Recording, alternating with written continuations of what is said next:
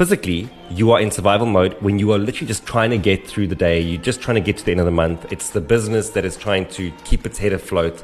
It's a person that's trying to figure out how they're going to pay their bills.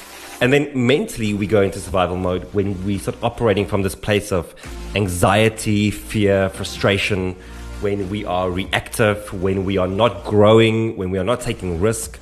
The emotions that survival mode bring up are important to highlight so that we understand the language and the anchor point into exactly what they are.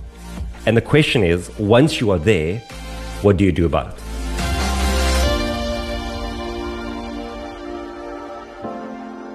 Welcome to episode 115 of the Expansive Business Podcast. My name is John Sane, and I'm always joined by Eric Kruger, my co-host. Sorry, let me say that again. I'm always joined by my best-selling author. Yes, man. Co-host Eric Kruger, and since our last podcast, Eric has cracked the Nielsen's best-selling list. Eric, how does it feel to be a best-selling author in South Africa? It feels amazing. We had so many discussions about this because it's like, at what point are you a bestseller? And yeah, man, it feels good. The Nielsen's list, for those of you listening, is a list that gets brought out every single week. It tallies all of the retail sales in the country for all the books in every category. And yeah, Dangerous ranked last week in terms of non-fiction, both locally and internationally. So super cool. Yeah, dude. I'm stoked. Yeah, I'm stoked. well done. Yeah. Well done. I think you were the only one questioning what it means to be a bestseller, because you became a bestseller at Exclusive Books, which is neither here or there. The official best-selling list is Nielsen's, because it's like the New York Times bestseller, but except it's not the whole of America, it's the whole of South Africa. And that's really a fantastic accolade for you to utilize, because I think there was some stat I read that books in Amazon, like something like 3% of books are ever bought on the Amazon or something like that, something ridiculous stat, So for you to be a bestseller on there is really a great thing. Lots of work. I know how much effort you put into it. So really great. Before we get on today's topic, for everybody that is listening and enjoying our content, please, will you go and subscribe and leave us a rating? We are on our way to hit 200 ratings for this year. And we really appreciate all the people that have sent ratings, especially our new listeners. And for our old listeners, welcome back. We've got a really exciting topic today because Eric has been on a roadshow launching his book, and he's been getting a lot of sort of feedback or sort of conversations with people that have been interviewing him. And it seems to be quite a big topic out there at the moment. Do you want to tee us up, Eric, before we get stuck in? For sure. Before we get into that, I just wanted to say, I was feeling a lot of pressure to be a bestseller because I could see that you were looking at me funny every single episode that we were recording. It's like there was like a bit of disdain because, you've been a bestseller so many times. And no. Look, that there was some, some animosity growing that if I wasn't hitting that list, this podcast might come to an end soon, No, look, animosity and disdain are heavy words. Are they strong words? Are they strong words? Those are too strong. Right. Those are too strong. I just thought you were a joke. That's all.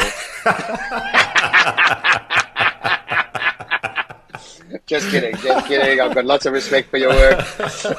No, I think it's wonderful. Look, I think, what happened with my first book? It became a bestseller without me even trying. I don't know what happened. Like, What's Your Moonshot just shot the lights out, And it was just a luck, I guess. Right place, right time, all that sort of stuff. And then, I just started to understand the dynamics of getting your book onto that bestseller list and how important it is for your accolades and all the hard work you do. And I imagine there must be hundreds of books, if not thousands of books out there that could definitely have been bestsellers and have gotten into more people's lives. But what authors usually do is they write the book, edit it. By the time they finished editing it and have got to go through that rigmarole with the publishers, you're so sick and tired of that book, you don't even want to do anything with it like you did with your first book, right? You're like over it. And so really taking the next step from research, writing, curating, editing, and putting the package together, that's the one role of an author. And then the next one is marketing, PRing it, getting out there, talking about it, being interviewed about it. And that part most people don't do because they think, well, I'll put a book out that should sell. So the investment, the time, the money, the effort that goes into that. And, it's like inviting people to a birthday party. You don't know who's pitching.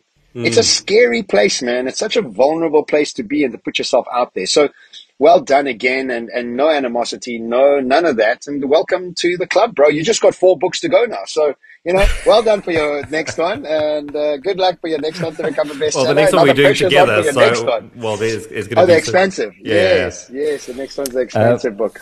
Okay. Listen, I agree with you. And I think for anyone listening to this as their first intro into the Expansive podcast, also go listen to the previous episode, because we spoke about this. Like, you have to do the work after the work to honor the work before the work. That was like the previous podcast. Yeah, exactly. That was the previous one. Harvesting. Yeah, harvesting. So make sure to go listen to that. So when I wrote the book initially, kind of where I thought I'd pitch it is that what this book is about is like you becoming very formidable in the domain that you care about. But there's a bit of a process in order to get to that point, like to be the best. And what I realized is that very often the starting point actually is that we are stuck in survival mode.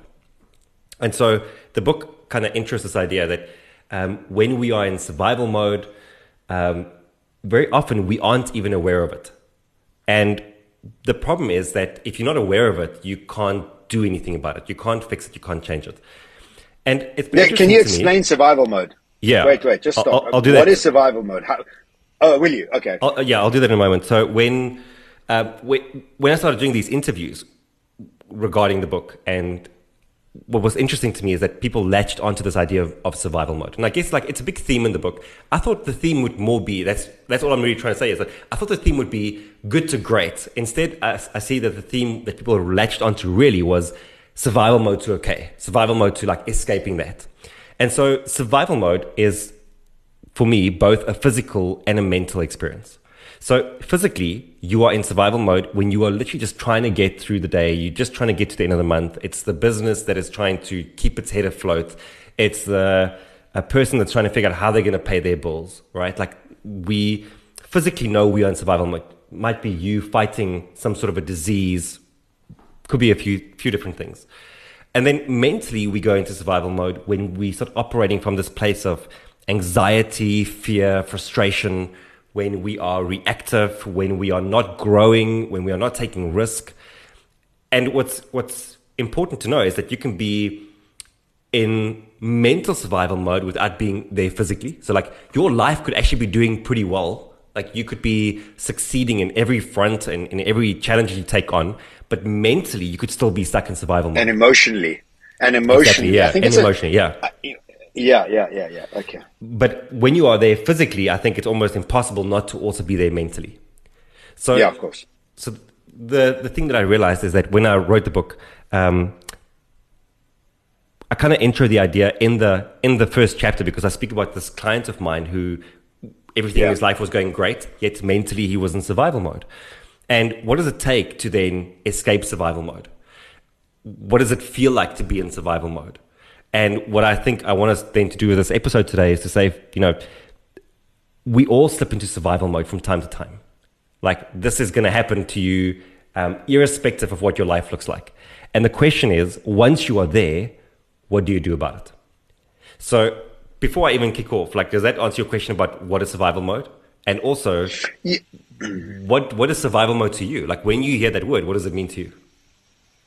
Look, I think the emotion that I feel from a lot of people and they speak about is that they're anxious and there's uncertainty and they at a crossroads or they not sure of what's next. And I think survival mode has different layering to it, just waking up anxious or can't getting rid of anxiousness or being sort of angry with the world for things not working out the way you wanted it to, or not getting over some grief that somebody you lost a while back, a relationship or somebody passed. I think the emotions that survival mode bring up are important to highlight so that we understand the language and the anchor point into exactly what they are. Yeah. And I imagine that it's any emotion that's sucking you of energy, and not giving you of an energy. And so I think it's important to direct that. And I think that the level of uncertainty that we have makes all of us feel a level of survival, because we're like, we don't know what's next. We don't know what's going to happen next. And we don't know which way we're going. Is my career going in the right direction? Is my relationship in the right place? Is where I'm living in the right space? And so there's lots of questions out there. So once you identify the survival mode process, what would you say the process is to move towards, I don't know, good? Not from good to great, but from survival to good. And so how would you break that down? Before we even get to that, I would even go further and say that when you feel anxiety, survival mode would be anxiety without growth. Whereas survival mode would be just pure anxiety. And like because of that, you end up spinning your wheels. Because I think it's one thing to feel the anxiety, but still use that as a way of driving yourself forward versus like feeling the anxiety and just sitting in it and just wallowing in it. I speak about 3 different ways that you identify survival mode. The one is that you are reactive to everything around you all the time. So you never prepare for tomorrow. You never do anything that's going to put you onto the front foot. You are always just on the back foot. Secondly, is that you operate from fear, frustration, anxiety. And what this means is that it creates these 2 distortions, the distortion of probability and the distortion of severity. And the distortion of probability says that things are likely to go wrong. And the distortion of severity says that when things go wrong, it's going to be catastrophic. Catastrophic. Yeah.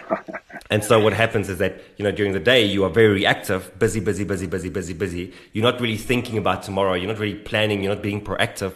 And then at night, when you finally switch off, your hands go idle, your brain fires up.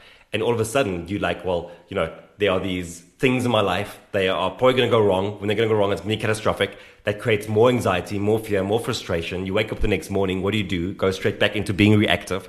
And that cycle just perpetuates itself. And so because of those 2 things, the final thing that happens is that what you do in survival mode keeps you in survival mode. And that's the thing that becomes invisible to people, is that there's a certain pattern of thinking, feeling, and acting that you've become so grooved into that you can't even see it anymore. And so that pattern just keeps you exactly where you are. And that's ultimately what we need to it becomes your benchmark. It becomes your benchmark of emotions. It's like, and you often hear people saying, I suffer from anxiety. Well, if you keep saying that, you will continually suffer from anxiety. It's like you've given up to the fact that you do. Yeah. I want to challenge something you said a little bit earlier, was that anxiety with progress is okay. Anxiety with no progress is not okay. I don't think any anxiety at all is okay. I just think that the energy of anxiety is something that is negative. It's not something that's sustaining. It doesn't give you future energy. It's sucking energy from the future. You're running away, not towards. And so what would you say to that aspect of it? Because I don't think any level of, look, ultimately as a human being, you want to be excited and optimistic about the future. And optimism is really just about having confidence in the unknown, and having that mix, which look, for many parts of my life, I've had full optimism and confidence about the future. And then in other aspects of my life, I'm like totally lost. I'm like, I have no idea what's going to be next. And it's in that no idea of what's going to be next to find a level of confidence and excitement and optimism is where the real superpower comes. Because even when you don't know where you're going and you're looking forward to it, that attitude, that perspective takes a lot of work to cultivate and to integrate into your perspective. So it's something I work on every day, and it's really a daily process, and sometimes I don't get it right. Yesterday I had a horrible day. I don't even know why, but I just did. I was just like, well. So what would you say about those anxiousness ideas? Yeah, I think maybe we're talking about anxiousness in 2 broader terms.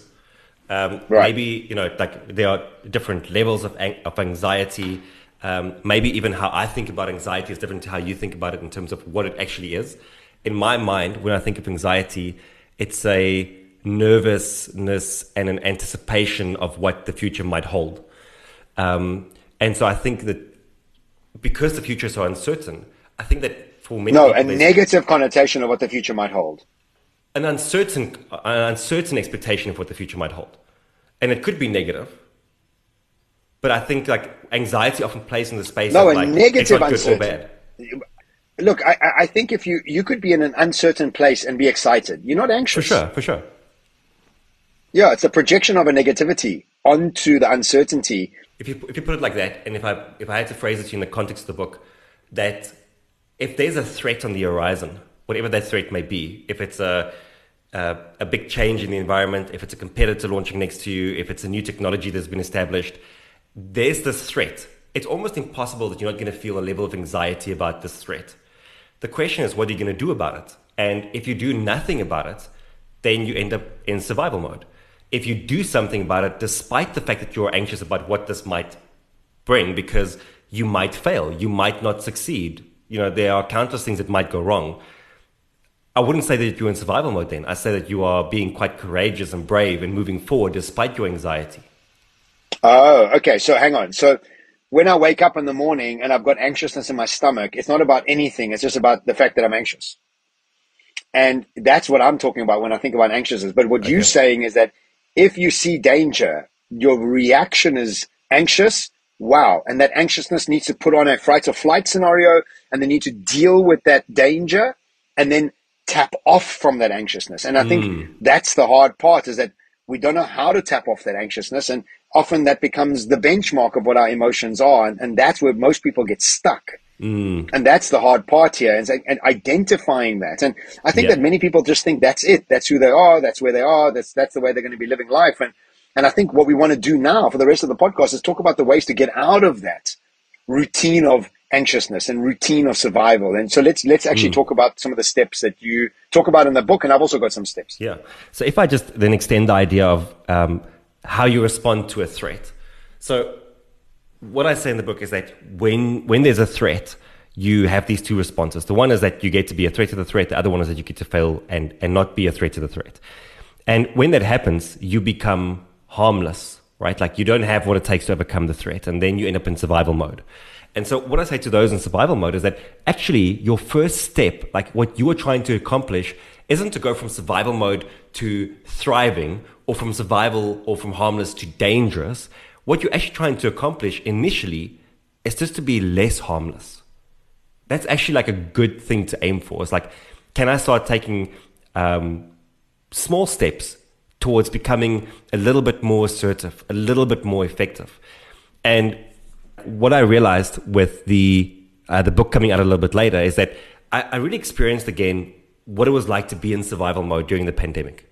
I think we all had a real taste of that again. Like maybe physically, you felt it in terms of actually having COVID, for example, or your business having to fight for survival. But even if things went well, if you were one of the few who didn't get sick, if you were one of the few whose business did well, there's a good chance that you were still mentally in survival mode because of what was happening around you.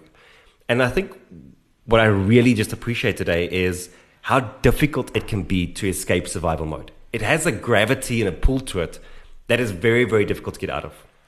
And so my suggestion always to people who are very, very deep into survival mode is that you have to start, if we say that the way you break it is through a pattern of thinking, feeling, and acting, then you have to start with a pattern of emotion. That's where it has to start.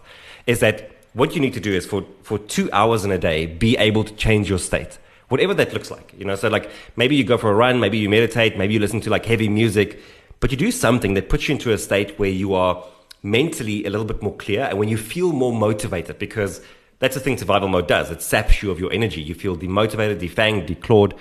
So you get into the state for like, let's say 2 hours that you can sustain for that day.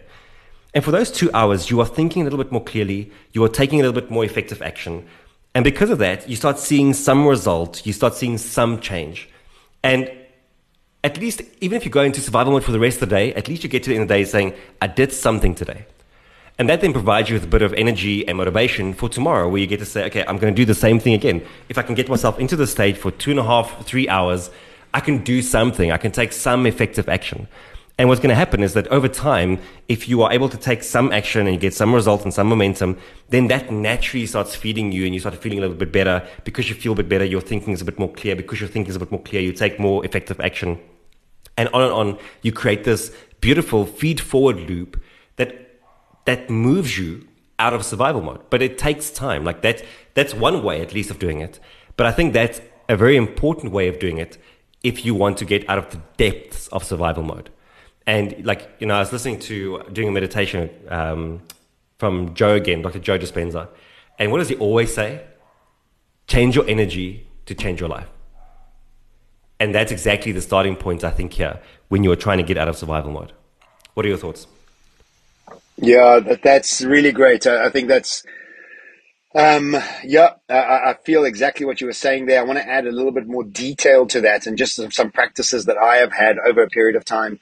And I think it's about just trying to bring as many new inputs into your reality and into your day as early as you can. So if in the mornings you can do a cold water swim, a heavy workout, where you're really moving your heart rate into a place, meditation, coaching, changing up the routine. Our future is based on our behaviors, which is based on our habits, which is based on our rituals. And I think the way that we can identify that we are in survival mode is the beginning of the process. And I myself even find myself sometimes in that sort of plateau or in that sort of just like funk, and you just don't know what to do with that sort of energy. And really what happened, like this morning, I climbed Lion's Head, just to like change things up and get a little bit more energy from that sort of thing. And so there's like the tasks that we need to take on are often things that we don't feel like doing, but the danger of not doing that is that you become used to being in survival mode, and that becomes your reality. And then all your friends are in survival mode, and then all your conversations are about how bad things are, and I find myself as well having to become clear about what sort of conversations I'm having and how, like somebody says to me, how was Thailand? How do I respond to that? Is it uplifting? Is it downgrading? How's Dubai? How's Cape Town? And you've always got a choice of how you want to explain things, like how's business or how's your health? And so, answering those questions with an upbeat process of saying, I used to suffer from anxiousness and I'm doing this cold water thing to work my way through the process of coming out of survival mode. And it's always about leading out of in the conversations of what it is that you're working out of so that your reality can be now morphed and created more by your language, and then actually creating those sensory hits, go into a cryo chamber or just do something that gets you out of your normal like sort of thinking. And then most importantly, I think, is actually having a coach, having a coach that's able to give you some perspective, reframe some of your thinking, help you heal some of the things. And these are very, very important things for us to be engaging with. And it's something that we do continuously. And we still get caught. Even after all of those things, you still get caught. Yeah. And that's the thing. Like, you are going to end up in survival mode. It's not about like, will it happen? It's like, just when will it happen? And it's possible that you could be in survival mode on Monday and out of it on Tuesday and back in it on Wednesday and like, in it on Monday morning, out of it on Monday afternoon. It's like, that's just how it goes. But it's important to be able to identify that it's happened and then do something about it. And unfortunately, when we don't have the awareness around it and we don't know what to look for, what's been very, very useful for me is understanding that, we have these distortions of severity and probability. And like when I get into survival mode, my mind can play tricks on me like you can't believe. Like, oh, you'll never get a speaking gig again. Like who's ever going to book you again? Like if there's a few days of you're not like having a booking, for example, your mind starts like going like oh, your speaking business is dead.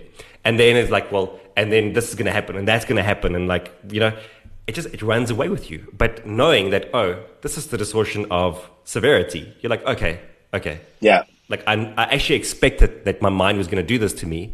Now I get to go back. I can get to like have that conversation and then just go back to focusing on what needs to be done. I love that. And that's what I've actually been doing with myself as well. If I do go down that rabbit hole, I'm like, whoa, this is just, what are you doing? This is catastrophe. You're not going down a catastrophe hole. Relax.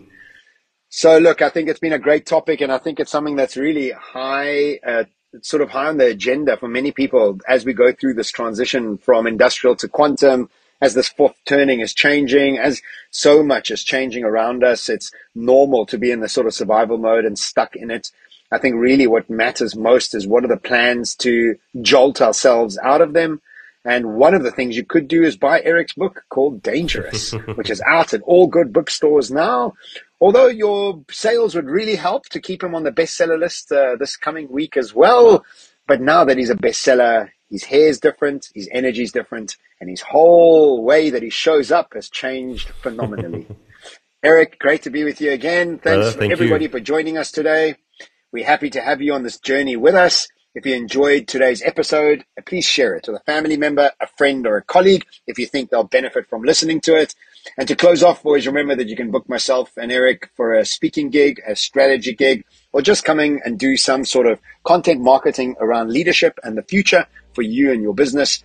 Visit us at theexpansive.com. Until next week, have a fantastic 7 days ahead.